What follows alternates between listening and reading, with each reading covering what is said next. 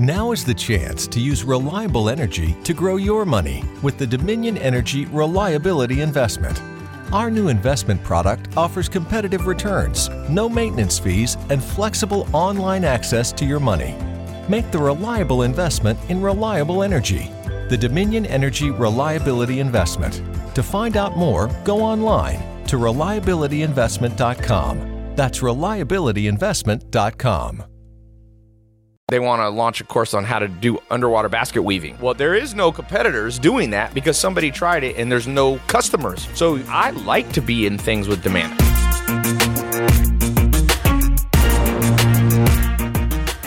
Now I'm going to ask you, because you're an expert on speed reading, learning languages, all that stuff. What's a practical tip for people listening that they can read quicker? Now we're switching subjects from making money online directly to learning how to read so that you can make more money online. What's the number one thing people do wrong that they read too slow? The way to practice is to look for, I don't have a specific course I recommend these days. I did this about 10 years ago. But the way to practice is something that's going to help pace you faster and just practice reading something like reading a novel online, and with something that'll help automatically, like a sound or something that'll help you read faster and faster. And what that's going to do, there's a couple things that can happen. Essentially, your brain and your eyes and your mind are totally capable of simplifying it, but seeing like 3 words at once, like the green tree instead of the. Normal, or basically bad readers, but normal readers, like will see and process like the separately, and then green separately, and tree separately. Green tree. Yeah, and you can automatically train your mind by practicing, but by practicing reading basically faster with something that paces you is pretty key for that. But it's Are people there think online that it's pacing like tools scanning, like that? it's like speed reading. Yeah. Are there online pacing tools like that people can use? I don't have one. I should have one for questions like this, but I don't have one at my fingertips to specifically recommend. But I want to tell people what to look for at least, and that way, and why it's realistic. See, people associate speed reading. Even that word is ridiculous. If we called it normal reading, then people would all learn to do it because it would be a standard. It would be normal, right? Yes. Everyone wants to, do what's normal. But it's not scanning. Your mind can actually comprehend better and faster if you're seeing like the green tree all at once. But it's not realistic to see like a whole line at once. You can fool yourself into believing it. And maybe there's a few people out there, maybe there's some savants, whatever. But I've worked with a lot of people with this over a decade in my 20s. And what's realistic is to see about like 3 words. There's about 10 words on a line. Okay. And not think you can see it all, not think you can see 10 lines at once, but that you're going to realistically be able to increase your reading rate by about 4 times with a little bit better comprehension. So the next practical tip, we're on number 4, is scan at least 3 words when you read. I'll give you a next one along that line. Can you hand me a book? Here's a book. One of the things you can do if you don't see an online pacing is to pace with your hand. So you basically take a book, you take your finger, or you can take a bookmark. Let's do it with money. Here's a stack of 10 G's. You take this stack of $10,000 and you basically set a set pace that you won't go faster or slower. I would maybe move your hand across or a pointer across the line even. 10 grand will remind you there's money. 2 or 3 times faster. And you have to let go. You have to be okay with not feeling like you got everything at first. See how I'm doing that? That's practice. That's not speed reading when you're practicing. Does that make sense? When you're practicing something, you obviously have to let go of being a master at it. You see that, right? guys? While you're but in about a month, you can have real significant improvement. So that's practical tip number 5. You just somebody said holds the book upside down. That's not upside down, Michael Stacy. I love people online who do snarky comments, but they're wrong. I'm like, maybe there's some gurus that have recommended that. I'm not really into these ways to like allegedly see the whole page at once, see 10 pages at once, whatever. In teaching it, I mean, what's duplicatable, repeatable, and realistic that I've personally seen over and over. I can't tell you what some savant in India or wherever has done. I'm not going to say he has or hasn't done what he's claimed, but I've repeated 3 to 5 times with a little bit better comprehension with hundreds of people. Good. Okay, next practical tip. So David Mills gave you one. Let's talk about learning 4 languages. One of your kids is under 5 years old and knows 4 different languages. What languages do they know, and what's a practical tip for somebody listening? Because, by the way, you will make more money. It's been proven over and over if you speak more languages. You have more, like, for example, do you drop shipping from China? You can negotiate better if you know a little bit of Chinese. Even if you don't know a lot, enough to open a conversation, put people at ease. Negotiation and business goes partly by whether they like you, whether they understand you. So what's a real practical simple technique to learning a language relatively quickly? Let me first answer what I have the particular expertise in, which is with children. There's actually a window, and this happens in life where there's time. If you get the timing right, things are incredibly easier. Yes. If you know how to look for it. With children, there's a window up until about 6 years old where memories get imprinted and kind of foundations get imprinted differently than after their personality develops. It's kind of like a cap on a well around that time. They have more ability to control their emotions, but they can't learn languages as fast. Of course, you can totally learn languages later. Yes. But in one sense, the same technique will be relevant, which is we didn't push him. We didn't sit him down and make him work. He's 5. I have one son who's 5, and he's also fluent at reading in those languages. And you create a context. We have thousands of books in our house all around. We excitedly read to him, show him the words. A lot of kids just aren't exposed to that. And we have a person come, and again, you can do this when you're older too. But we have a person come once a week for each the 2 languages that we don't speak or that my wife doesn't speak. And just talk to him in that language. What's interesting is we had to go through like 15 people, say, for Chinese before they would just do what I asked. It's that counterintuitive to never speak English, only speak Chinese. It doesn't matter if he doesn't understand you at first. And also don't teach him lessons like the colors and the animals. Just play with him and do what he wants. Because think about it, you're a 4-year-old, someone's playing with you, they only speak Chinese. All of a sudden it becomes so important to speak Chinese, and then you just pick it up. Yeah. So practical tip, if you want to learn a language, full immersion. Write that down. And the point of immersion is importance. It has to feel important subconsciously somehow. Yes, if you're a guy, get like a hot girl to only speak to you in one language. Pay her if you want. That's true. But boy, that would literally be my top suggestion to a guy would be get a hot girl, pay her, not for the language. Pay or not. We're talking about the language, by the way, to pay. I had a friend in Czech Republic. Czech is one of the hardest languages to learn from scratch as an adult. He was completely fluent in Czech. And I asked him what happened. He said, I was visiting Czech Republic. He was from London. And he said he met this girl, the love of his life, this beautiful girl. And he said within 6 months of her not speaking, exactly like you said. So tip number 6 was full immersion. Number 7, practical tip to learning a language to increase your fluidity in the world, your potential income, your potential opportunities is you have to be learning from somebody in a context that you care about. Since my friend cared about this girl, and she actually, it was immersion because she didn't speak English very well. So he said to her, I'm going to learn it. Within 6 months, he was completely fluent as an adult from 0 to not 100% fluent, but he was like 80% fluent in Czech within 6 months because the context it's the was importance. Right. It's not like the lessons. It's not even the immersion itself. It's the importance to your subconscious. Your brain can learn unbelievable amounts. It's the easiest thing for your brain to learn, but it has to figure out what's important. We have so much information all the time coming at us, and it has to delete most of it, or else we go crazy. So you have to give it the idea that it's important, and that's what does it. It's almost like an adventurous approach to business. It's like I tweeted the other day, and it kind of went viral. I said, one of the ways to not be so stressed out is to see life as an adventure versus accomplishment. The second you see exact accomplishment of a goal as your primary objective, you oftentimes don't get it, and then you fall apart, and then you feel stressed. But if you see the goal, like you're saying, in other words, is your goal is not always to be right. Your goal is the adventure of figuring out what's right, no matter who you have to ask. And oftentimes, your first idea, almost always, is not your best idea in business. What did Quest Bar look like at the beginning? So, like, we'll see the end result of this hyper successful business that you founded, selling, millions of these in over what do you say, 70 countries or 90 countries? 90 countries, yeah. what did it look like at the beginning? Did you instantly have this exact idea, like it'll look like this, it'll have these flavors, or it'll be at this price point, or did that evolve? What was the original idea? What did it look like? So we knew it was going to be a protein bar, so that much really was right from the jump, and we knew that it had to be something that was metabolically real. So that was our whole thing. It has to be metabolically advantageous. And so we had built a successful company before this, but it was in software. And I actually went in and quit. So I had worked my way from copywriter to chief marketing officer. I'd earned equity in the company just through busting ass, quite frankly. And so I'm in this now by that point for like almost 7 years. I'm burned out. I'm making more money than I've ever made in my life. On paper, I'm a multimillionaire.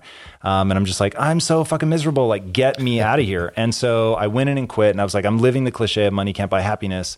So guys, here's your equity back. If I don't cross the finish line, I shouldn't get anything for this. So you're never going to hear from me again if you sell the company. You gave your shares back. Literally.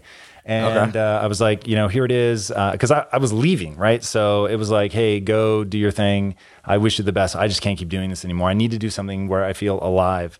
And in doing that, they didn't want me to quit. And they said, hey, look, we could do this without you, but we don't want to. That let me reconnect to something other than the money, which was at that point in my life, I needed that so badly because I had been chasing money just like straight up Scrooge McDuck style for like, at that point, like a very long time. 7 years, a long Scrooge time. McDuck? So like, is that the Disney version? Yeah, just fantasies of like swimming in my money, right? Like that, just money. Did you ever put on your bed and throw it and like lie down? Did you do Wolf of Wall Street stuff? No, I wasn't crazy like that. It was, for me, I used to say I would do anything that I needed to be successful within my code of ethics. So it's like, there's just certain things that I believe in and willing to do. And that may have been part of the frustration, right? Is that trying to do something that you're not passionate about, but doing it always in a way that you can feel good about, like gets really hard. So I wanted to tap into my passion. I wanted to do something not just in an ethical way, but that I was deeply passionate about, that I really cared about. And so that was my pitch back when they said, come work with us still.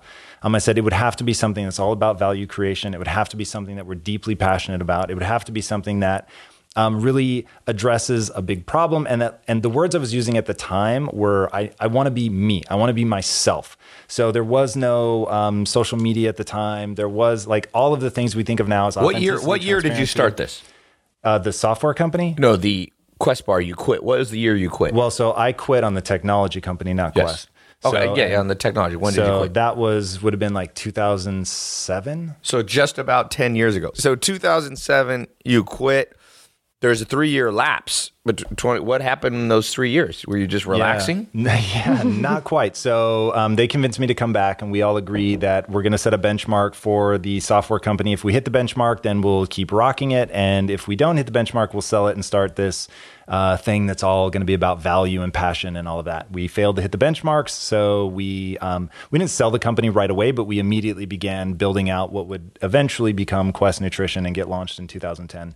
But there was, like 2+ years of behind the scenes, like working on the formulation, that kind of stuff before we officially launched. So do you think people should there's different schools of thought in business. There's the quick launch, lean startup approach, very famous book, Lean Startup, where you basically kind of what Facebook does. Mark Zuckerberg says, grow so fast, you break a lot of things, you're launching before you're ready.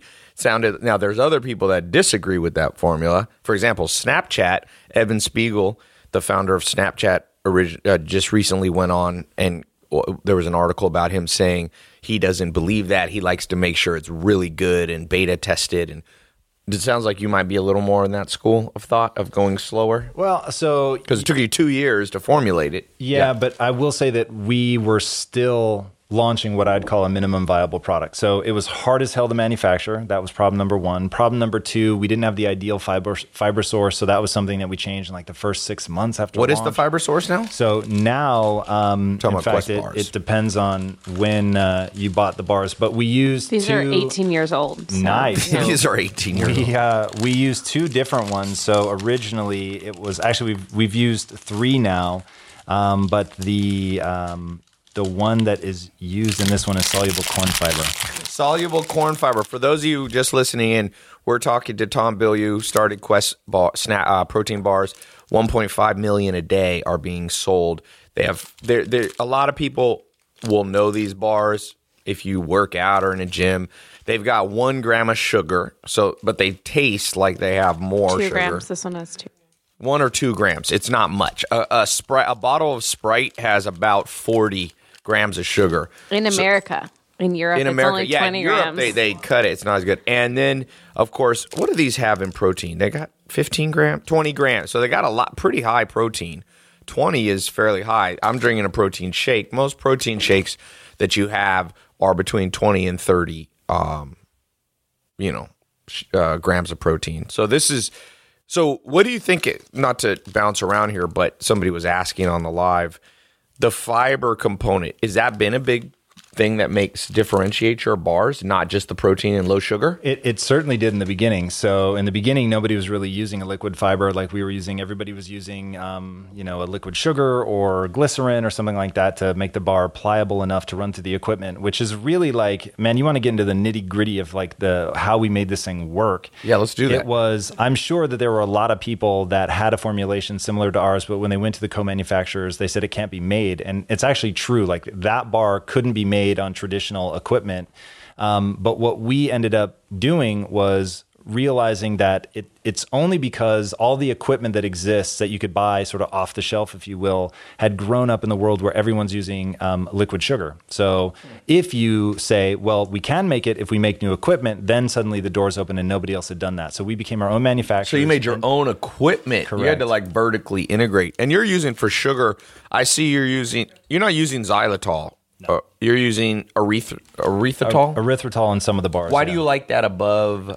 So these, if you don't know, are basically sweet tasting things that don't spike up your glycemic. I mean, they don't have a messed up glycemic index. Response, yeah. Your body, my friend, Dr. Fresco, that you guys know, he basically, did you see for a month, he took a glucose meter and he literally had it embedded in his stomach with a needle. Zach would love that. To go for 1 month with a needle for in his 1 month, stomach. he walked around with a needle in his stomach. It How literally do you move around? Well, it with was like a kind of under needle? his skin, It's but subcutaneous, so it's not like jabbed into his actual stomach. it's not like a rabies shot. Oh, I see. So But it Right in hurt. your skin. You would needle, a needle under the skin. Yeah, Correct. Kind of like an needle. IV. Let me Zach tell you, loves needles. Zach will faint if that happens. But he walked around and everything he ate, he could see. And you know what? It's exactly kind of what science says. It's like if you eat a Snickers bar, it goes boom. And there's something, I've been testing my blood. I'm working on a book. I can't release it for 2 years because it's 4 years of me testing my blood once a month and trying every known supplement. And there's something called your A1C score, which basically looks back at the last 3 months of your kind of, this is a layman's explanation, but it looks back and it tells you what your average glucose level has been. And for a lot of people in America, it's insane. They project in the next 20 years, 50% of American children under 18 years old, okay, will be either diabetic or pre-diabetic.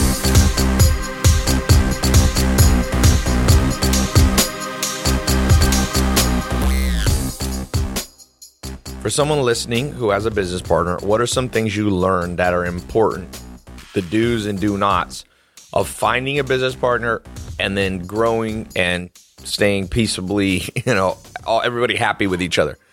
So it is like a marriage, exactly like a marriage. So just like you need to date and fall in love and go through a courtship phase with the person who's going to become your significant other, you need to do the same thing in business. And my partners and I had a chance to get to know each other even before business was involved at all. And then they originally hired me as a copywriter, so really got to see what each of us were like.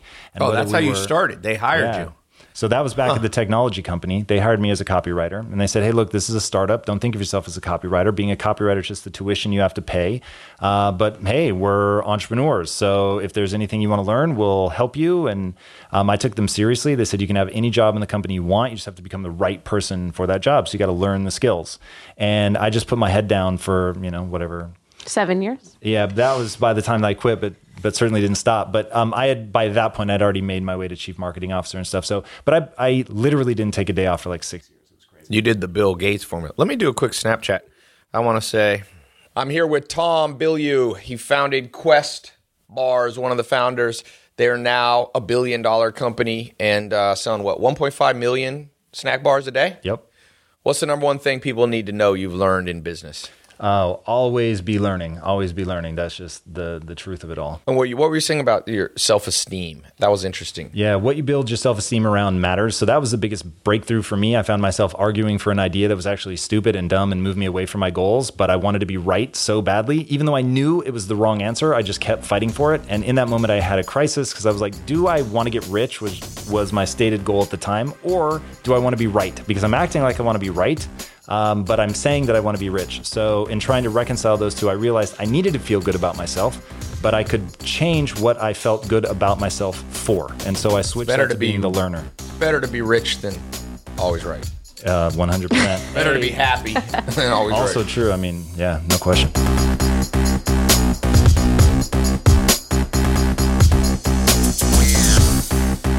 But Tom, what's the biggest myth you had to throw out in the last 7 years? That there are limits to what you can figure out. So I think that now the guiding principle in my universe is I can learn to do anything.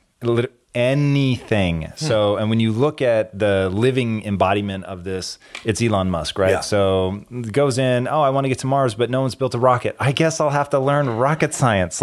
That's so amazing to me. And when we went into it, we didn't think we were going to be marketers. That was it. We're going to market this protein bar. And when we realized we had to be our own manufacturers, my first reaction was panic. It was like, I don't know anything about that. And I thought that I was like a pretty hardened entrepreneur by that point.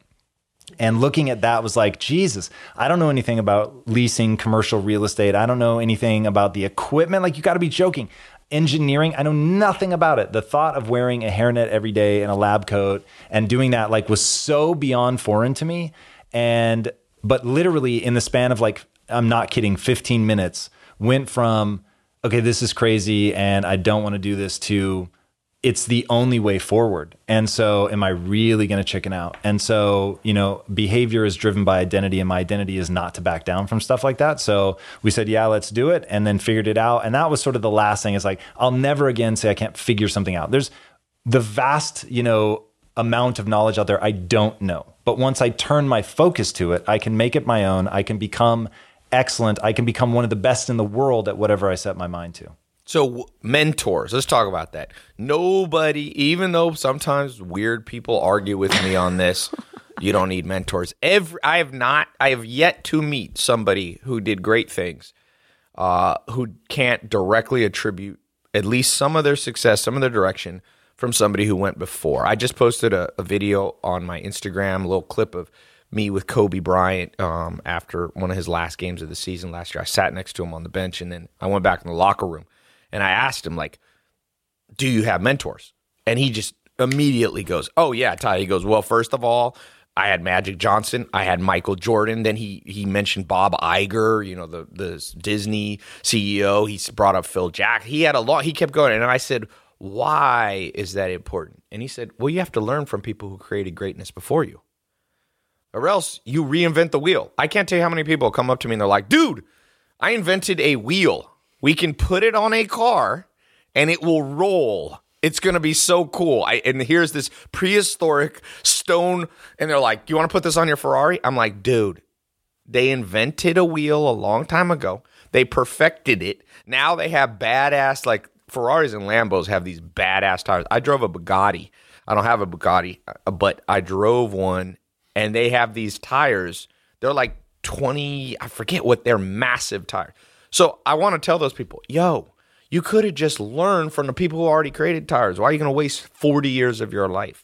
So for you, even though you pioneered some stuff, there was nobody to fully look up to, whether authors, whether parents, whether business people that have made an impact on your life. And who are they? Yeah, no question. So the most profound mentors in my life have been authors, for sure.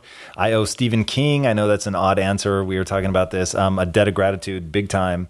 In fact, if anybody listening right now, I'm going to hijack this interview. If you know Stephen King and can get him to come on my show, man, oh God, I really want to interview him. He will give you a Quest bar. I will give you. Have you ever tried reaching out to him? Oh, I sent him an iPad with a custom message from me on it explaining how he touched my life and why it was so important. So I used to think I didn't like reading. And when I was like 12 or 13, my dad said, look, read this one more book and I'll never bother you again. If you don't like to read after this book, then I'm just going to leave it alone. And he handed me The Gunslinger, which is the first book in the Dark Tower series. And I read it. And to this day, I remember the opening line. And it showed me that everyone likes to read. You just don't know, you don't know what you like to read about. And so that took me down. I read exclusively fiction for a very long time, but then getting good at reading and not feeling awkward anymore then led me to nonfiction. And so Joseph Campbell changed my life at a deep and fundamental level. Okay. Very much so. I will attribute much of my success in marriage to Joseph Campbell in the way that he made me conceptualize what it was. So that's been massive. My wife has been a huge mentor for me. My business partners were huge mentors for me. Between those three, like in face-to-face mentorship, those have been the most profound. But then I read not as much as you. Normally, like I can say I read more than everybody in the room, but fuck you for the book a day thing. So I'm a book a week kind of cat. That's still good. I'm the average CEO reads 50 plus books per year. I have a company, MentorBox. I'm a co-founder. Go check out mentorbox.com because we help you read as fast as you possibly can. We have tools. We'll send you books in the mail, or you can log in and go through stuff.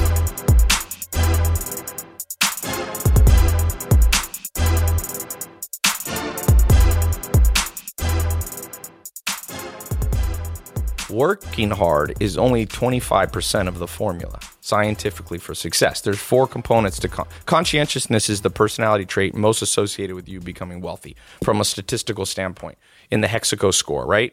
HEXACO, the C stands for conscientiousness. It's divided into 4 categories. One of them is prudence, one of them is diligence, one of them is perfectionism, and one of them is organization. So it's 25% is diligence, which we define as hard work in the modern world.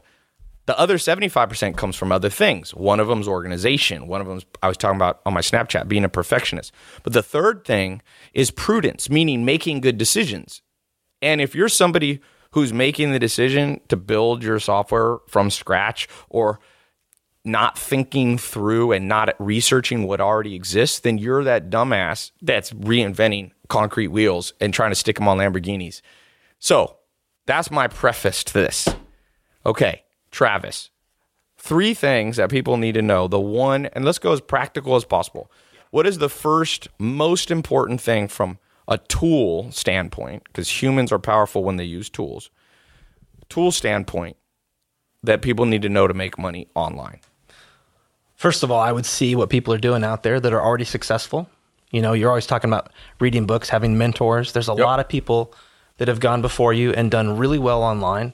Like you were saying with our customers, if you add them all up, it's over $500 million they've been able to make taking what they know and selling it online.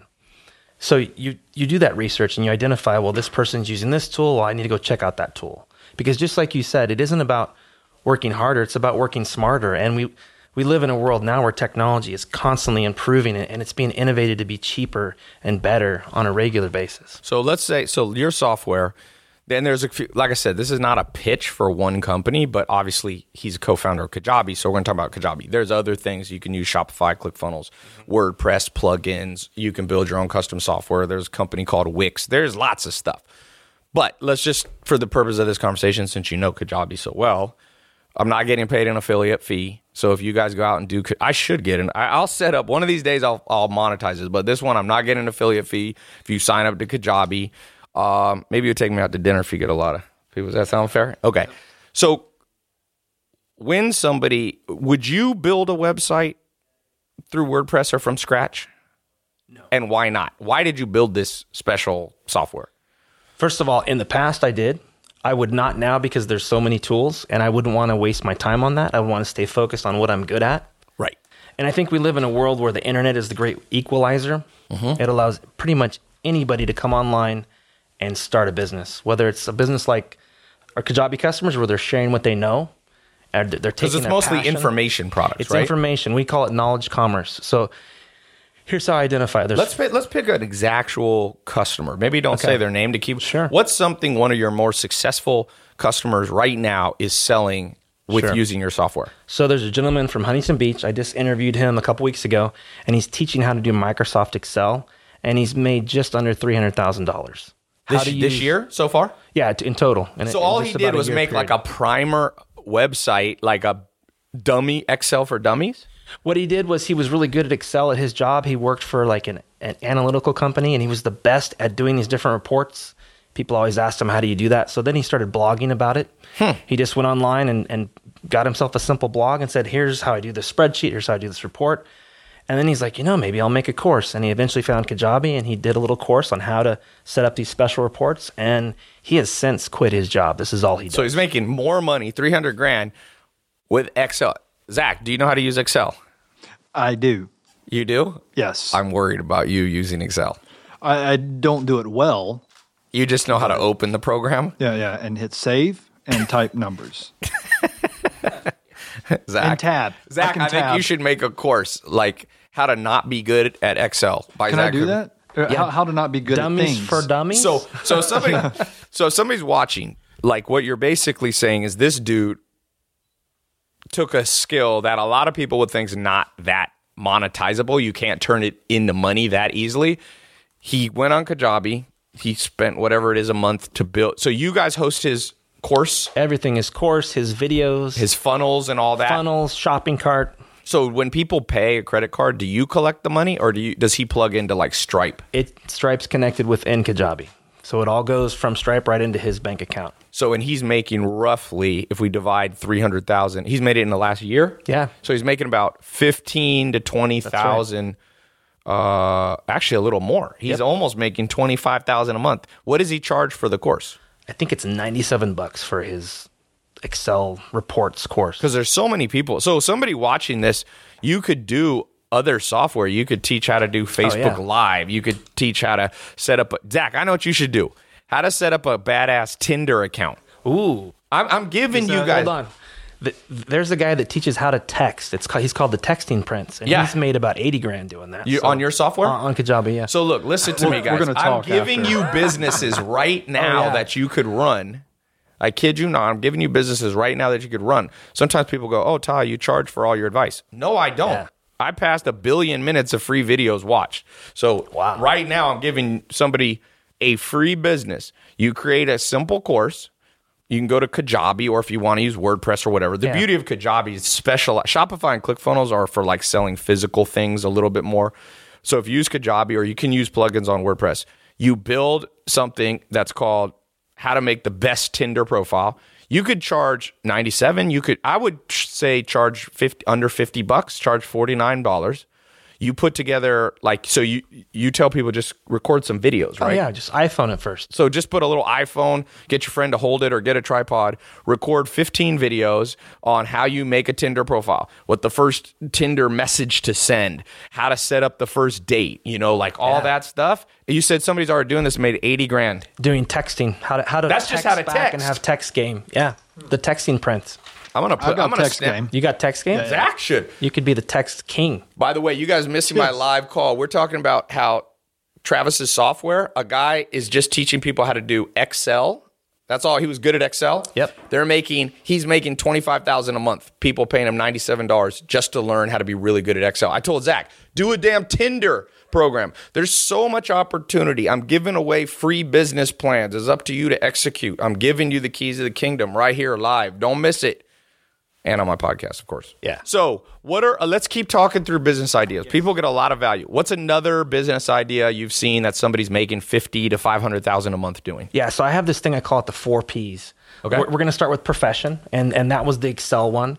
So your profession, what do you do for your job? Whether you're a photographer, maybe you're a landscaping guy. There's a guy who's made $7,500 a month teaching how to start your own landscaping business. Really? So a guy lives in Michigan. He mows lawns. Okay. But Michigan, it gets cold. You're not mowing lawns all year long. So he shot videos on how to start the business and what kind of equipment to get and how to market. And now he's making $7,500 a month teaching how to start a landscaping business. I think a lot of times people take for granted what we do for our job. Yes. You don't realize I'm good at Photoshop. I'm good at social media. I'm good at speaking. I'm good at organization, property management. You could even do house, like how to organize. You know, Kim Kardashian, before they built, the Kardashians became a $1 billion brand. She started out organizing closets, and she did it for Paris Hilton. That's how she became friends. So you could conceivably come in and take any skill. Yeah. Even how to edit videos, how to edit Photoshop. Mm-hmm. You could do ones how to start a car wash business. Yep. Somebody just said they just signed up for Kajabi. Hamza. Nice. This is going to be a good dinner you got to take. Oh, I know. It's going to be We're going to Major Steak. We're going. What's the most expensive? Let me think. The most expensive restaurant. You know a bad story? Most expensive restaurant when I didn't have much money that I ever went to. I was in Scandinavia. I was in Sweden.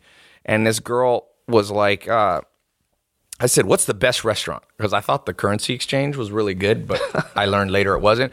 So I landed in the airport, took her out to the dinner at this place, and the guy comes around. It was like a tasting meal, like a preset menu. Yeah, yeah. And it had like 7 different wines you test. And I was like, man, this is such a good place. At the very end, the bill comes. And I forget what it was, but let's just say it was like 20,000 kroners.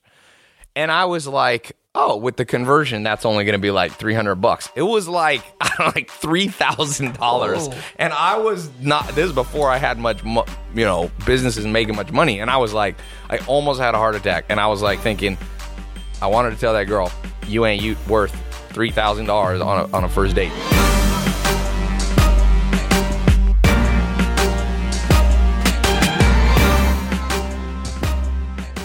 People misunderstand the nature of competition. For example, someone comes up to me, dude, I got a new business we should launch. There's no competitors. I go, that means it's probably garbage. It's probably like, they want to launch a course on how to do underwater basket weaving. Well, there is no competitors doing that because somebody tried it and there's no customers. So I like to be in things with demand. I mean, ideally, you want things that are competitive, but you can create monopolistic effect if you read Peter Thiel's 0 to 1 book. Good little book if you guys want to read, but that's not always possible. There's something called blue ocean strategy, red ocean. Red ocean means highly competitive. Blue ocean means, it's you're pioneering a new frontier. But listen to me, okay? Don't overthink it.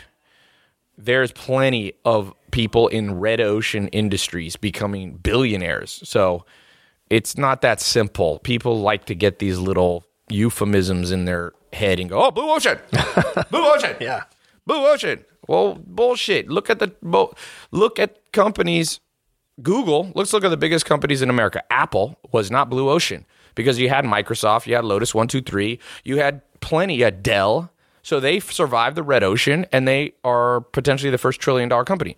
Number 2 largest market cap company, Microsoft. Once again, competing with Apple, competing with Lotus 123, competing with all this stuff. They stood the test of time. So that's red ocean. Warren Buffett, company valued at $400 billion. Highly competitive market. He owns companies like Bank of America. There's lots of banks in America. He owns companies like Dairy Queen. Okay, there's lots of fast food places. He owns Geico. There's a lot of auto insurance. There's Nationwide. There's State Farm. So this red ocean, blue ocean thing, guys, you got to think a little deeper here. I think it's important to find that thing that differentiates you, like really find the niche.